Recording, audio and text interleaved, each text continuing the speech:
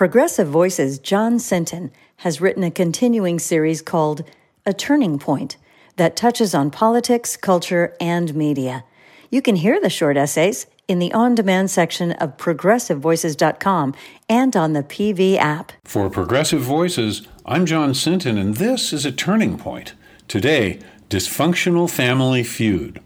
In the face of his party's speaker disaster, here's a comical notion from a complaining Republican congressional rep.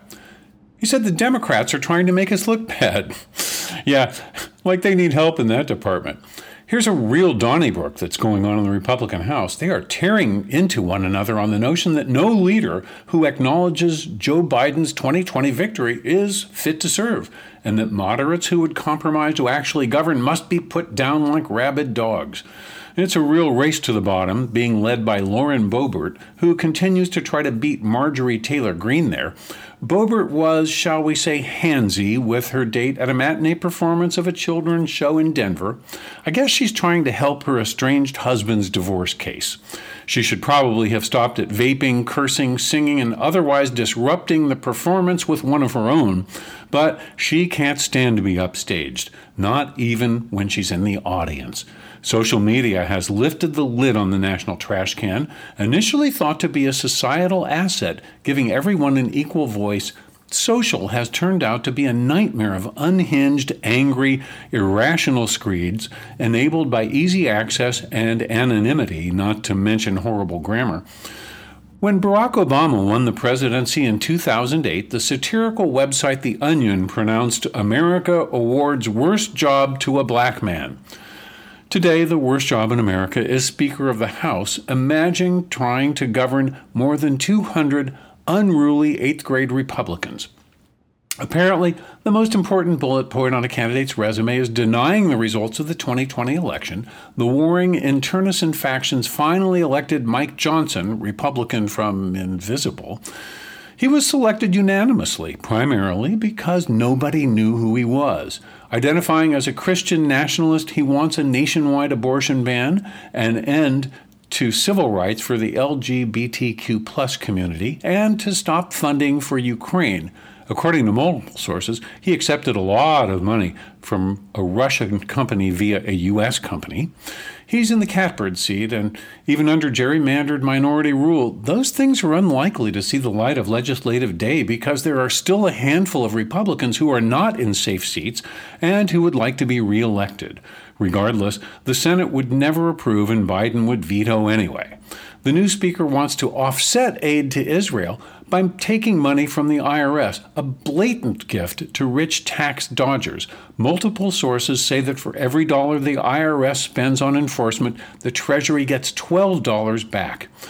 They are a group that openly admits they have less interest in governing than playing politics. The last failed speaker-designate, Jim Jordan, the Republican from Comover, has been in Congress for 16 years and has never gotten a piece of legislation passed. He is, however, very excited to investigate his so-called Biden crime family at the expense of the nation's business and to continue cheerleading for endless investigations and impeachments.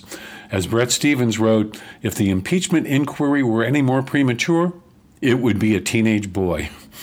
Candidate Trump has taken to denigrating Joe Biden for his age. It's a little bit like the pumps calling the handbag beige, and it would be significantly more effective if, after making fun of Biden, Trump did not brag to his enthusiastic crowd that he had beaten Obama for the presidency. After making fun of Biden by pretending that old Joe had confused Iowa for Idaho, which he had not, the Donald went on to confuse Iowa for South Dakota. As you might guess, this got his Republican rivals excited at the opportunity to dismiss Trump. Both Nikki Haley and Ron DeSantis came after him. DeSantis said that Trump had lost a lot off of his fastball since he first appeared on the political scene in 2015, and Haley demanded that candidates over 75 pass a cognitive ability test. I would suggest that every single candidate for office and the judiciary should have to pass a single test, regardless of age. Unsurprisingly, Fox got in on the fun by slickly editing Biden's speeches to make him look much more dissociative than he actually is.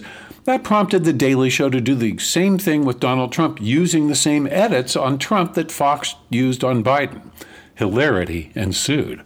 And finally, this from Next Draft. It sounds like it should be an international article, but it's really a warning based on the MAGA movement and a cry for help, wishing non-MAGA Republicans would turn up the heat even higher. Quote, Benjamin Netanyahu apologized on Sunday for blaming his country's security services for the lapses that led to the surprise attacks by Hamas on October 7.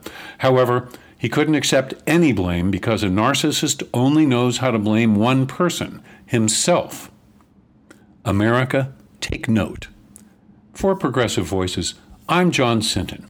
Go to the on-demand section of progressivevoices.com or the PV app and look for A Turning Point.